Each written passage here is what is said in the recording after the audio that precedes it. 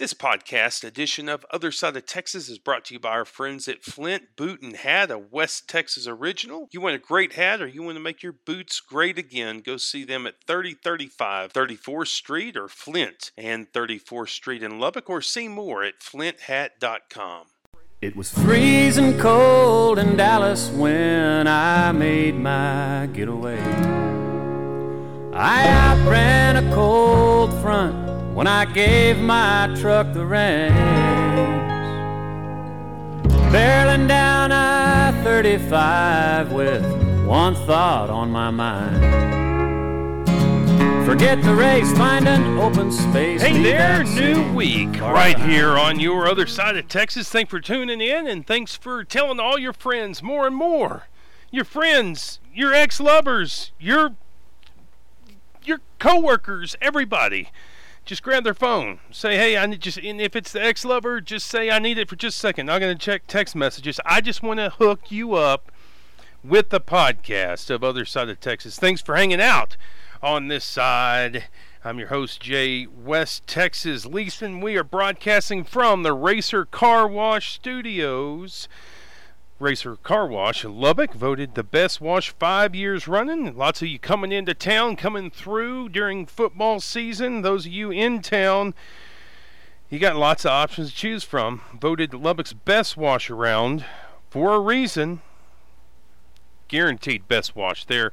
RacerWash.com. So, lots to get into in today's program. We got Scott Braddock coming up. We're going to talk some state politics issues out there, like DACA, and some reports on school safety coming back from your Texas State Senate. But the big story, and we're going to introduce our West Texican Minute here in a little while. But the big story out of the region and growing across West Texas is Ragergate, that being the controversy surrounding Rager Dykes. We have coined it here on this program, Ragergate. Did we get that music, Daniel? You got that? Yeah. There's our Rager Dykes controversy. Ragergate music for you there in the background. A little bit of suspense. So, where we ended on the last episode of Ragergate was a court case on Friday. The judge deciding to go ahead and let Rager Dykes pay their employees for the last 2 weeks. 300 employees paid. Listen, I have so many people hitting me on this that there are competing stories. Some say it's been a month. Some say that they were paid on time. It's all over the place. I'm still trying to get my hands around this rhinoceros. And as it begins to make sense to me, and let me just clarify, in reporting on these things, I'm not looking to be professional journalist. I just want to utilize this platform to tell you what's going on. I don't have a dog in the hunt. Either way, the outcome, I think the more truth, the light is a great anesthetic, and I think that the more you have out there, and those are the details we want to give you. And that's my approach. My approach is to be fair and to give you a report of what I know and what people around me know and what people who've sourced to me know. But it's not to bring you to a conclusion. I think that things look awfully dim for Rager Dykes as it currently exists. But we can get into the details of that. On Friday, lots of people, and talking to people in the automotive industry over the weekend, really taken aback that Rager Dykes was gained access. And I've said that a formidable figure in all of this is David Langston, who is a very well nationally thought of he specializes in bankruptcy out of Mullen, Horton, Brown, and Lubbock. And a lot of people weren't surprised that Langston got it done. They were surprised the way the clients for whom he got it done.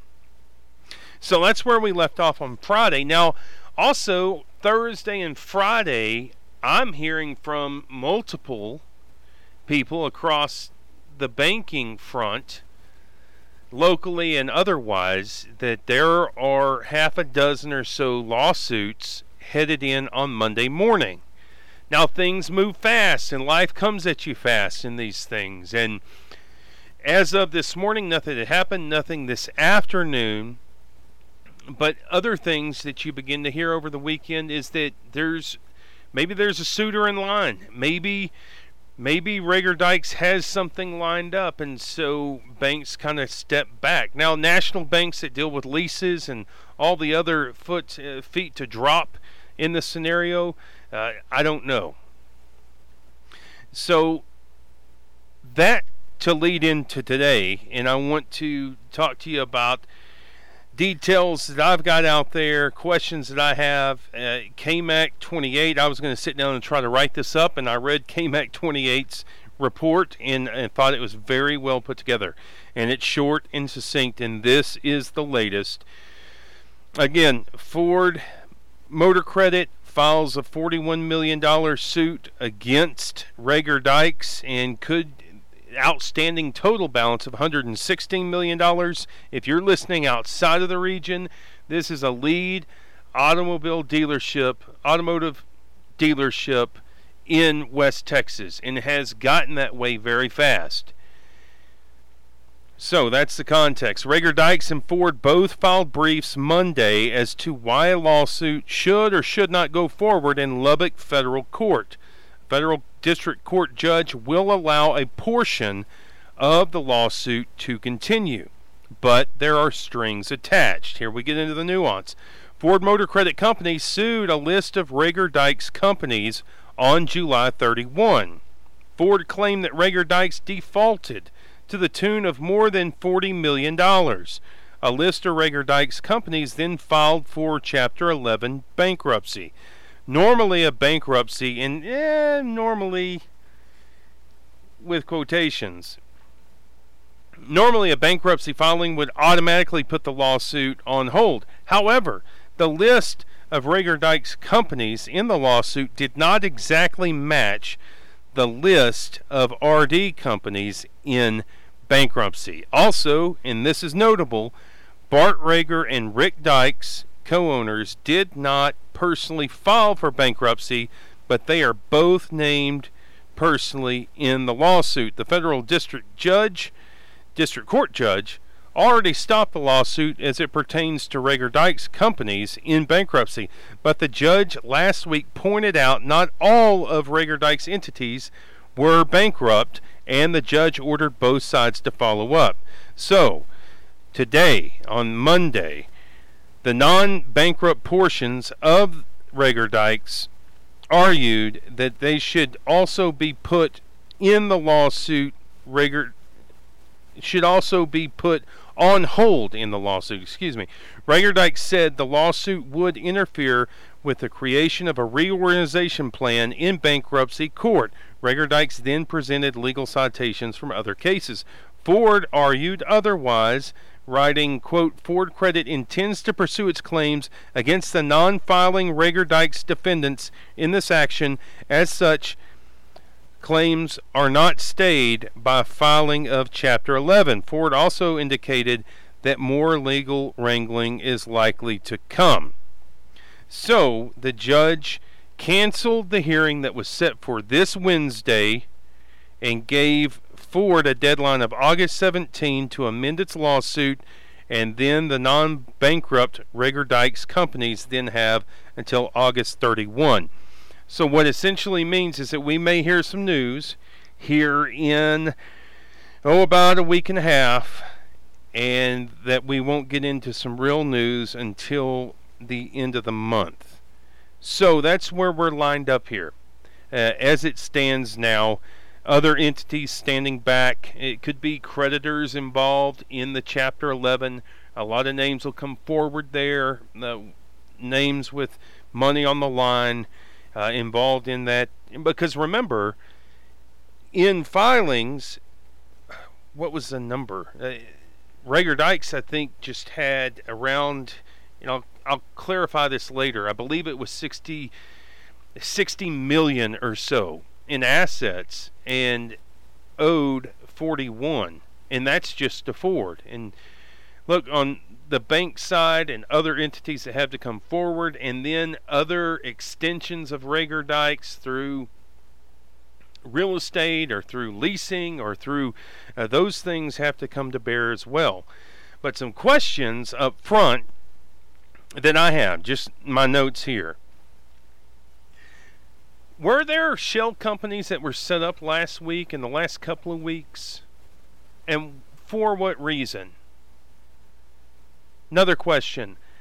Have employees' 401ks been paid up? Have they? Those are things I'm going to be looking into. And what about extended warranties that were bought on behalf of customers? Were they sold? Obviously they were sold, but were they purchased?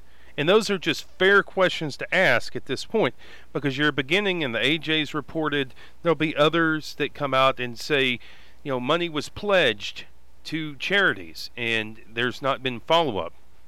I know that they gave away a truck through the American Cancer Society at the Cattle Barons Ball a week or so ago. Was that truck signed and delivered? I think it was like a 3-year free lease truck, and I don't know. But I do know this. It's just ironic that Bart Rager's tagline was always boom, because this has certainly been a boom and will continue to boom. That's where we start off the program today. Your thoughts, 806-745-5800. You can text those in, 806-745-5800. And we're going to go to break, get in with our friend Scott Braddock. I don't think you'll want to miss what's up ahead. Stick right with us here on The Other Side of Texas. Johnny can't drink 'cause Johnny ain't 21. Yeah, but he's 18 and he's pretty handy with a gun. Sent him off to a foreign land, gave him a new... In the areas of commercial litigation, banking, financial restructuring, employment law, and estate planning. Each week we go to our man Scott Braddock, editor of the Quorum Report, for his segment Braddock on Texas. And here he is. How you doing, Scott Braddock? Doing well, sir. How are you? For folks who may just be tuning in one of the first times to the program, Quorum Report is widely spread amongst Texas insiders. Braddock, you can pitch the subscription here in just a moment. Thank you. But there's hardly any state representative office, Senate office that doesn't, and statewide office that does not peruse the daily headlines and the content there at Quorum Report. So he's got the skinny, and he helps us put it in Other Side of Texas common man language. Did I get it about right?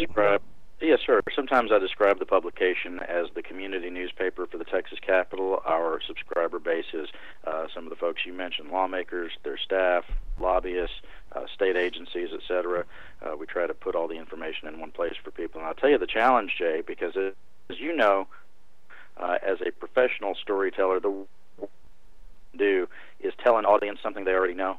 They'll be completely bored by that, and they'll move on. Mm-hmm. And I've got one of the most informed audiences in the state, if not the nation. That means my challenge every day is trying to find out things they don't know and let them know about it. Yeah. Well, and you do a good job of it. So let's get into a couple of things here, Scott Braddock. It's August. Some think that there's not much going on in Texas politics, but what is going on, Braddock has for us here. Business groups clash in federal court this week with Attorney General Ken Paxton over whether or not to dismantle a program that shields some young undocumented people from deportation. We're talking about DACA, aren't we? Yes, sir. Deferred Action for Childhood Arrivals, or DACA, has been challenged by the state of Texas in federal court. Ken Paxton, the Attorney General, has said that it was illegally put in place by former President Obama. This, of course, is not a path to citizenship or even legal status for these undocumented young people. I think there's a lot of misinformation about this, and just to describe it for a second, this is a program that only says to those young people who sign up for it that they don't have to worry about being deported it doesn't mean that they're now legally in the United States, and these young people understand that, and that's why there is a continuing push for actual immigration reform in Washington. But Paxton and a few other state attorneys general have argued that the program itself, which just keeps them from being deported, by the way, in the meantime, they're contributing to the Texas economy and other states as well. But Paxton says it was done sort of out of order, that Congress should have passed something like this instead of President Obama doing it just with a stroke of his pen. Meantime, President Trump... Through an executive order, just to be yes, clear. Sir. Yeah, okay. Right. Meantime, President Trump has been unable to undo this, and part of the reason for that is that Trump has been all over the map. As you know, and as you've reported on your show, Trump has been one of those who has said these kids should not have to worry and live in fear of deportation, but at other times President Trump has said that they do have to go back to their home countries and come back in. So it's been sort of a mixed message. The president also said he was going to phase out the DACA program and put it on Congress, threw down a challenge and said, look, why doesn't the legislative branch get its act together, and if they really care about these kids, pass something that would be a legislative solution for these young kids, which we sometimes call dreamers, these young people. Congress, of course, unable to agree with themselves, Republicans in Congress specifically unable to agree with themselves, and so nothing has happened on that, and so now we are in the courts. And this is an interesting moment, not unlike the bathroom bill last year, where a lot of business interests rose up against Lieutenant Governor Dan Patrick and said that he was wrong to push that policy because it would have been detrimental to the economy. Business interests are actually going to federal court to oppose Paxton on Wednesday in Houston. They are arguing, and when I say they, I mean groups like the Texas Association of Business, Texas Restaurant Association, some big companies like United Airlines, Southwest Airlines, Merrick Brothers Construction, which is a big construction firm in Houston. Some of these folks going to federal court to say that what the Attorney General is doing is out of line with the business interests of the state, and legally there is no emergency here. I mean, this was put in place years ago under the Obama administration, and now Paxton's acting as if it's sort of an emergency that it needs to be done away with quickly. Paxton on Friday filed a brief in federal court responding to these business groups. In a written statement that went with that brief, Paxton said the TAB and others, TAB being Association of Business, and others falsely claimed in their amicus brief that the DACA lawsuit seeks deportation of all DACA recipients. In his response brief, Attorney General Paxton again points out that the lawsuit in fact asked the court to halt new applications and renewals while the case proceeds, does not call for revoking existing DACA status for those who already have a 2-year permit. In their brief, the business interests had said that what the Attorney General is doing is basically sidelining these young folks from participating fully in the economy. They noted that DACA recipients are projected to contribute about $244.7 million in Texas taxes this year alone.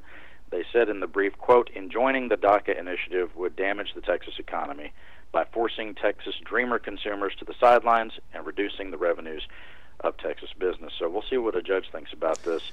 Potentially this week, although he might take a little more time to come down with a ruling. Well, just to go 20,000 feet above, like any program in government, once you ring that bell, it's hard to unring it. And That's in particular, true. there are all sorts of ends, not just a change in administration, but I know of DACA recipients whose sponsors have since died. Whenever you say years ago, so what happens? There's all sorts of cracks. But so far as the political angle in it, Scott Braddock, Will Hurd, Congressman Will Hurd, on this program last week said, "Look, it was an executive order, and it was never passed by law through the Congress because it was never bipartisan enough."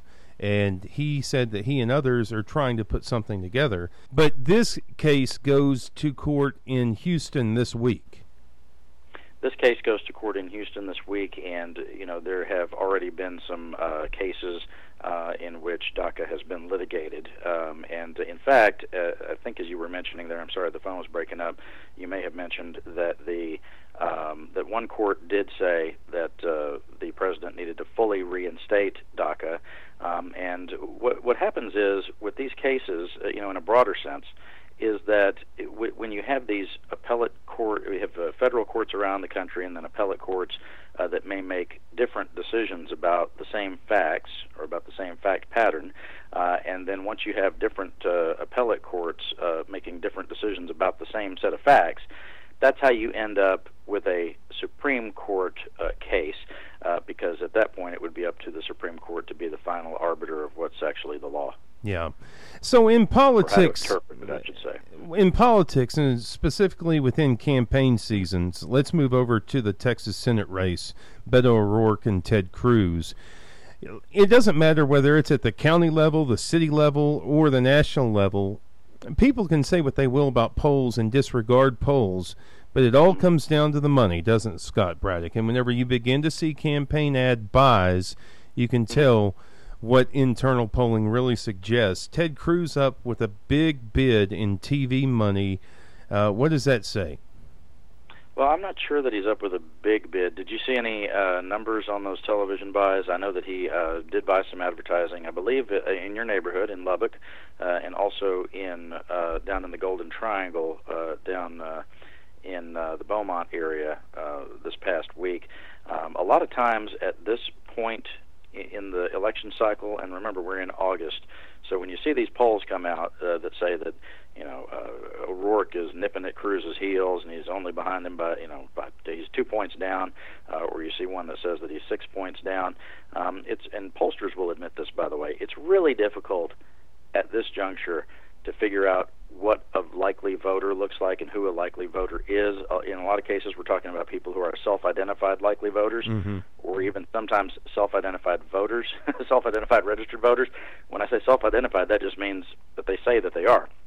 So some of this polling can be unreliable. But look, Cruz was at a conservative event over the weekend in Austin, this Resurgent event, which was hosted by this what some people have described as a con artist, Eric Erickson. Oh, he's not that bad. Well, he's one who has been saying that he's a never Trump guy for a long time, and all of a sudden he's figured out that's not good for his career. Oh, well, so then that's fair. He's moving back toward the sometimes Trump category, I think, based on some of what he's been tweeting. But look, Cruz told Erickson, and he also said at some other events this past weekend, that, look, he's taking his race very seriously, deadly seriously, I think was the quote. And this is, you can read it one of two ways. One way is to think, he really does, have some concern that O'Rourke may beat him. But the way I read this is it is a long-standing Republican and effective, by the way, campaign tactic to, in Texas, claim that the Democrats are coming. George Soros is getting ready to overwhelm our elections and put Democrats in office, and that blue wave is coming.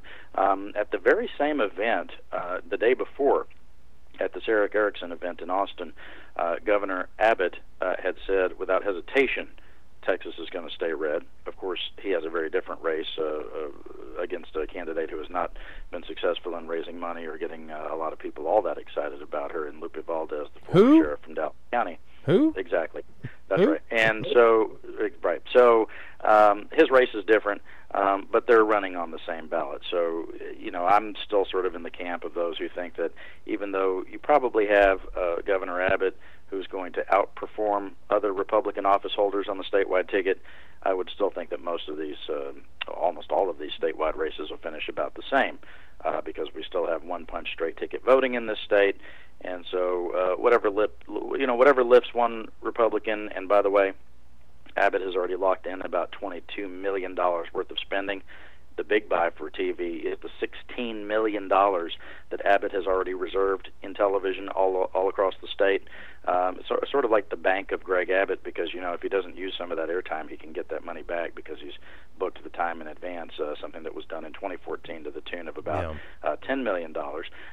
Look, Cruz is making this noise because I think he wants more outside money to be coming in from outside of Texas, which he is going to get. He's going to have for him Heritage Foundation and others coming in, to prop up his bid for re-election, and I'm sure he'll get that. Yeah.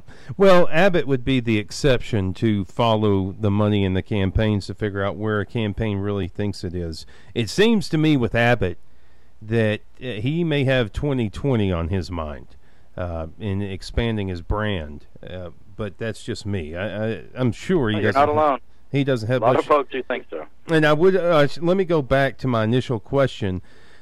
I assumed from high on the Texas plains up on the Cap Rock that if there were bids being made like are being made up here, then Cruz is about to spend a lot of money. That's not necessarily the case, and that's why we get some perspective down from the Beltway from Scott Braddock, at Scott Braddock on Twitter. Let's go to guns for just a minute. People think that the legislature's just in session about 6 months every 2 years. Really, they have interim committees working constantly, it seems. One of those has looked at the Santa Fe shootings and school safety following that shooting. What is the report on that panel? Summarize it for us, Braddock. The Senate Select Committee on Violence in Schools and Safety issued their report this morning, saying that there need to be more school counselors, social workers, psychology specialists, and something they called mental health first aid training for employees of ISDs all across the state. Mm-hmm. But they took a pass on something that Governor Abbott had asked them to look at, which is the potential of something called a red flag law. Basically, the short version of that, of course, is that a person might be adjudicated to be a danger to themselves or others, and then a weapon could be removed from that person. Lieutenant Governor Dan Patrick has said that any bill like that would die in the Texas Senate. This panel didn't really address that at all. However, they said that they would be open to clarifying some of the laws around, who can have their weapons seized from them if they're a domestic abuser or something like that. Yeah. This does come, for greater context, after a former Senate staffer, a guy named Charles Curry, showed signs of some instability and went on a shooting spree in Austin, killed one person, injured two others, and it was documented in the Austin American Statesman. We have the link at quorumreport.com. It was reported a couple of weeks ago that one of the senator's offices had been so concerned about this guy after he had been fired that they called the Department of Public Safety and asked them if they could keep a lookout for this guy. They didn't want him anywhere near their office. Quote, and this is one of the emails from the senator's office, they said, they feel the subject is trying to intimidate them, and his actions were erratic and sometimes demanding. Made a lot of moves that had these folks describing him as unstable, and so there is going to be a lot of discussion around the fact that the Senate has had its own experience now with someone who did display some potentially violent behavior, and then is steering clear of these red flag laws because Lieutenant Governor Patrick says it's not a good idea. In the meantime, Governor Abbott, after initially saying that the lawmakers ought to look at this, after Patrick poured cold water on it, Abbott basically said, well, I'll see what they come up with, and then I'll have more to say about it. So you've taken some heat on this, as you've reported it, and from the Charles Curry angle, what do you say to people who've come out blasting you, for lack of a better term? Well, I've had some folks who are Second Amendment advocates, and I'm not against the Second Amendment, but some people who are very adamantly, activists on the issue have said that this doesn't matter, it doesn't mean anything, that this guy was showing such erratic behavior in the Senate, and in fact, one Tea Party leader out of North Texas asked the question, how many staffers act like this all the time at the Texas Capitol? And I can tell you that that is not the norm, that you have people who work in Senate or House offices who feel the need to call the Department of Public Safety to keep a former staffer out of their office because they're acting erratic. It would seem to indicate that that they thought that this guy was a real danger. If they're calling, and let's be clear, when they call the DPS, they're calling the cops for their own safety. That's why they would alert DPS to somebody acting erratically. So it absolutely does matter in this discussion, no question. Scott Braddock, Quorum Report. Once again, Braddock on Texas. Check it out. It'll be up on our podcast. Share with a friend. Thank you, Scott Braddock. Apologies for the phone problem there, Jay. Thank you very much. Talk soon. All right, buddy. I'm a shoe shine man, a number one in the land, a shoe shine man. make you shine where you stand. Leave me a tip if you can, I'm a shoe shine man. While I can sing, I can dance, I can play the harmonica too. Howdy, Jay. West Texas Leeson here. I'm going to tell you about my friends at Flint Boot and Hat. They've been building hats since 1994 and repairing boots, I guess, since forever. My dog chewed up my ostrich boots. Jared and his guys replaced the heel, made them look new again, put new pulls on, and at a super affordable price. They've resold my boots, and they build great hats. Love these guys. Go check them out. 3035 34th Street, or Flint Boot and Hat Shop at Flint and 34th Street. See more at flinthat.com. Molded out of red clay and baked in the West Texas sun to perfection is The Other Side of Texas with Jay Leeson. Lord, it's the same old tune, fiddle and guitar. Where do we take it from here? Rhinestone suits and new shiny cars. Hey, welcome back into the program. I want to get into a news portion here on The Other Side of Texas, get you 3 or 4 headlines that I'm looking at, maybe not super seriously, but looking at nonetheless. So, here's a question. The boy comes to you and says, Dad, I want to be, and let me just say Dad because we know what the demos are on the program, but maybe Mom. The boy comes and says, I really want to be a cheerleader. And that's one of those dad moments. You get about 10 of those critical moments where it's not, why is the sky not green? Or Dad, was the world black and white when you were a boy and then one day there just became color? No, this is, Dad, I'd like to be a cheerleader. What do you think? The Beaumont News, Beaumont Enterprise, says, I was looking at this article earlier, unlike other athletes, Kyler Karen will be performing splits and leading the crowd in its favorite chance, a sophomore, is the school's only male cheerleader, and it will be on the junior varsity cheer team for the first time. Football season coming up, kids in pads and others in gym shorts.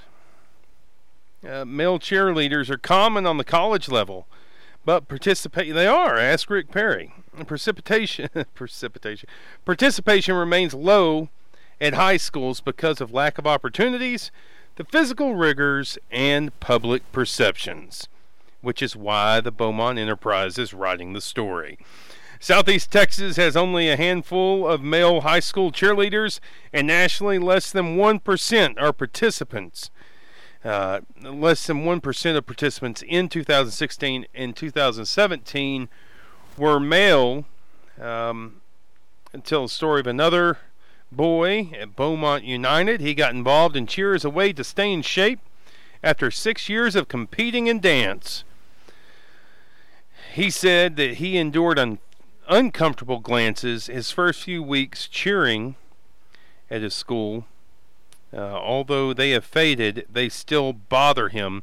The stereotype, they quote the boy, the stereotype in high school is that cheerleading is a girl's sport. Not a lot of people are used to seeing a guy in there with the girls, which then begs the question, what's your response, Dad? Because I've thought about this, and I'm old school in this regard, that I really do believe that my boys are going to treasure their covenant partner in the way that I have mine. I'm presenting a model for them. And my daughter is going to seek a husband who treats her like I've treated her mother and speaks of her like I speak of her mother. Now, with those conservative precepts to the side, I gotta say, I'm looking at my boy and I'm scanning his eyes, kind of like Larry David, and I'm just looking in his eyes real closely, and I step up and I'm 3 inches from his eyes, and I'm just scanning, and I'm thinking, what's his mental status right now? Because if he's in an identity mode, and I was talking with a buddy about this earlier, but if he's in an identity quest mode, the answer is no. If I see enough in his eyes to want to continue the conversation, I say, why? And if at any point, if the immediate answer is Dad, just think about it, then I'm probably going to be on board. Because then he's going to talk to me about immersion with the ladies in the van, and that he's just trying to up his game. Now, he ought to be on the football field, but if he's going to be somewhere else and he's a teenage boy, sometimes you got to let wild horses run. And I'm probably going to be okay with that. So, from what I read in the article, these boys, no. My boys, maybe. But they ought to present a pretty good argument. It's all about position. And boys thinking ahead on that. Hey, does the city of Lubbock, speaking from Lubbock, but lots of cities are looking at this right now, and towns for that matter. The question posed by Matt Dotre in the Lubbock Avalanche Journal this weekend, does Lubbock need 4 libraries? Mayor Pro Tem Jeff Griffith, who will be on this program as we enter tomorrow, asked this question when discussing libraries as they looked at the next budget, and said that they need to begin to put this into their brain session as they meet in October.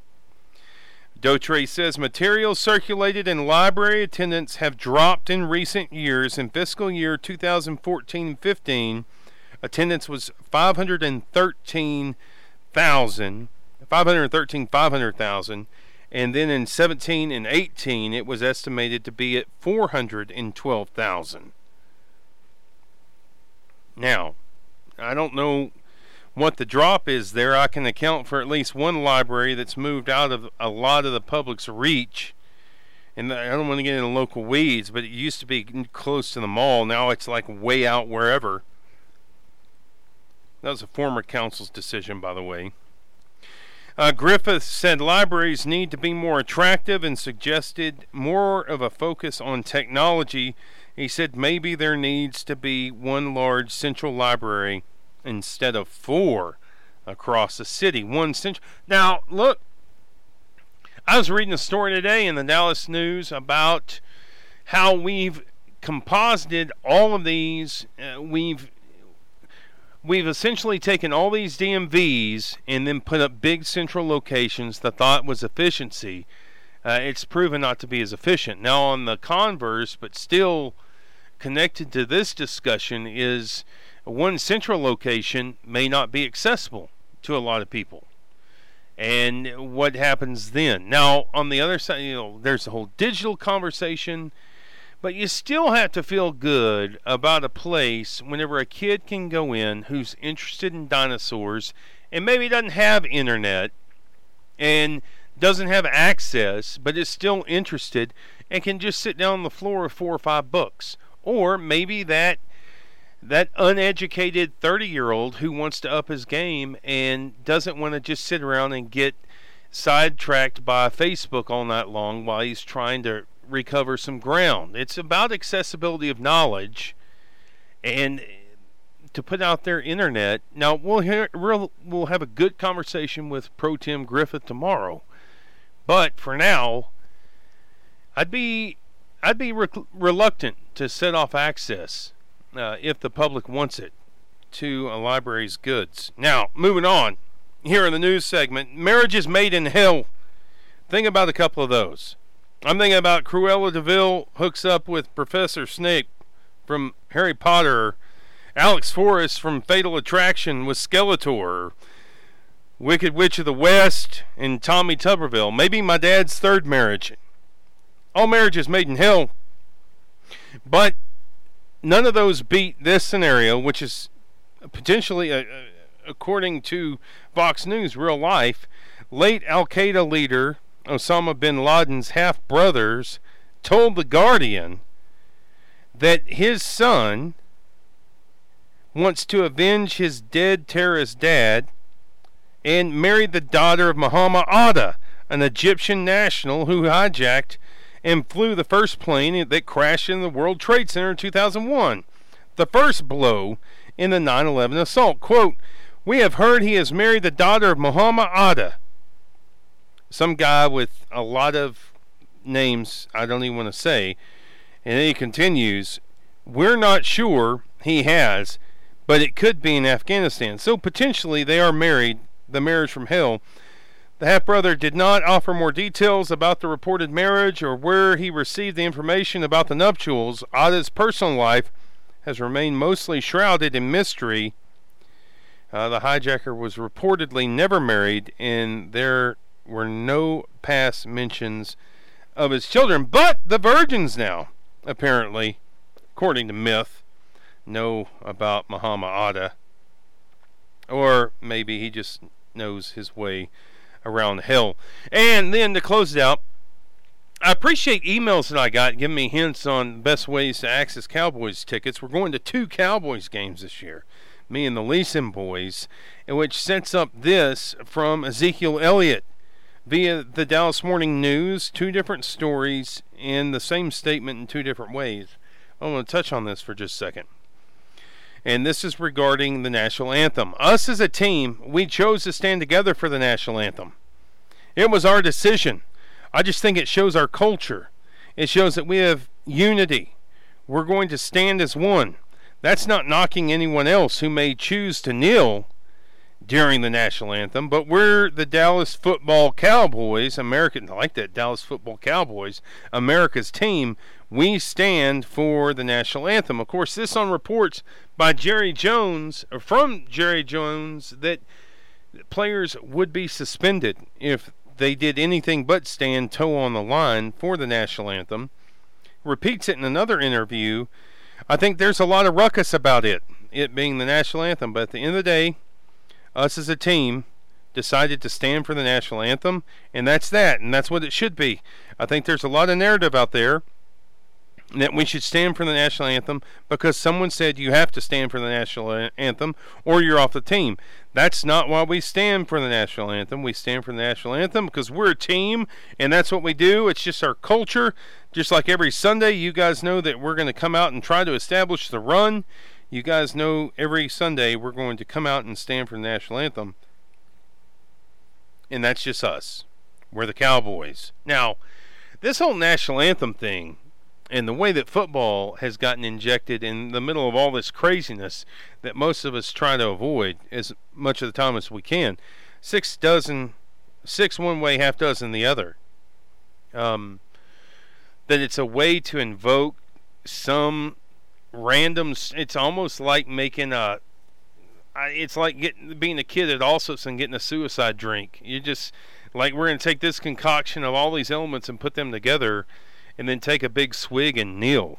And, you know, on the other side of it, which is the side that I'm on, this is all just false pretense. If you got a real problem with cop on black crime, then you need to read some data and go through it to figure out exactly how much of the time that happens, and then look at race on race crime and kind of step away from that suicide drink. Don't take such a big swig.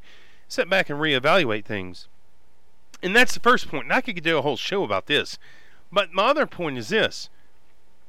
If you got a real problem with the way local police brutality is going down, or murders, or whatever it is the cause that says you're gonna kneel and raise a fist up in the air, then kneel at the city flag or the county flag or the state flag, because those are the cases in which these things are tried. This is not a federal, even Barack Obama kneeling during the Obama administration is the tale of the tape with Loretta Lynch. I mean, it just shows that it's an unneeded controversy.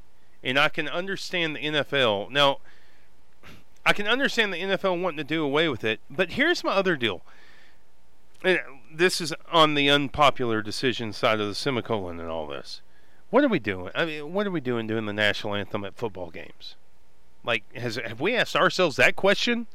Like, is football's so much a part of this Constitution of the United States of America that we just need to stand up and sing it at every event. And I don't know.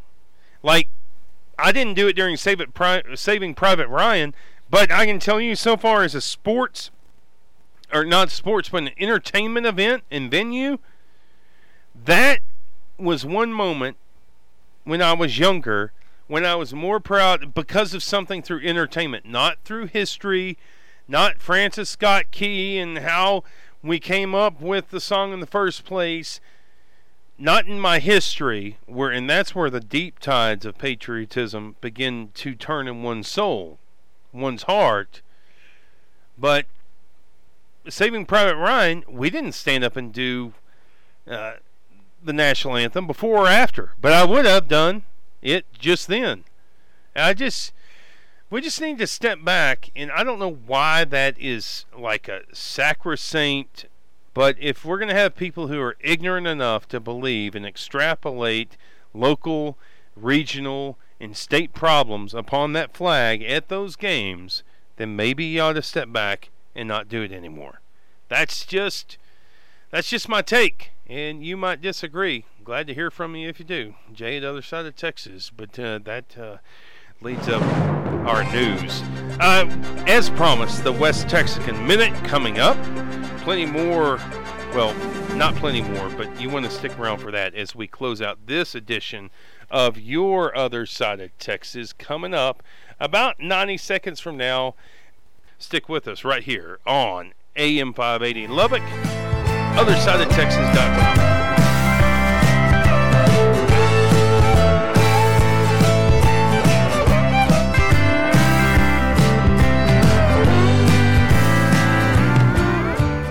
This is what happens when your mother drops you on your head one too many times.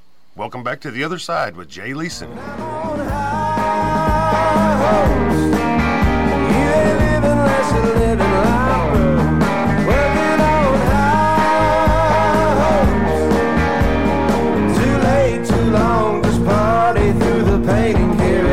Hey, carrying on, Reg Hand there as we carry on with you. This segment is today, the West Texican Minute.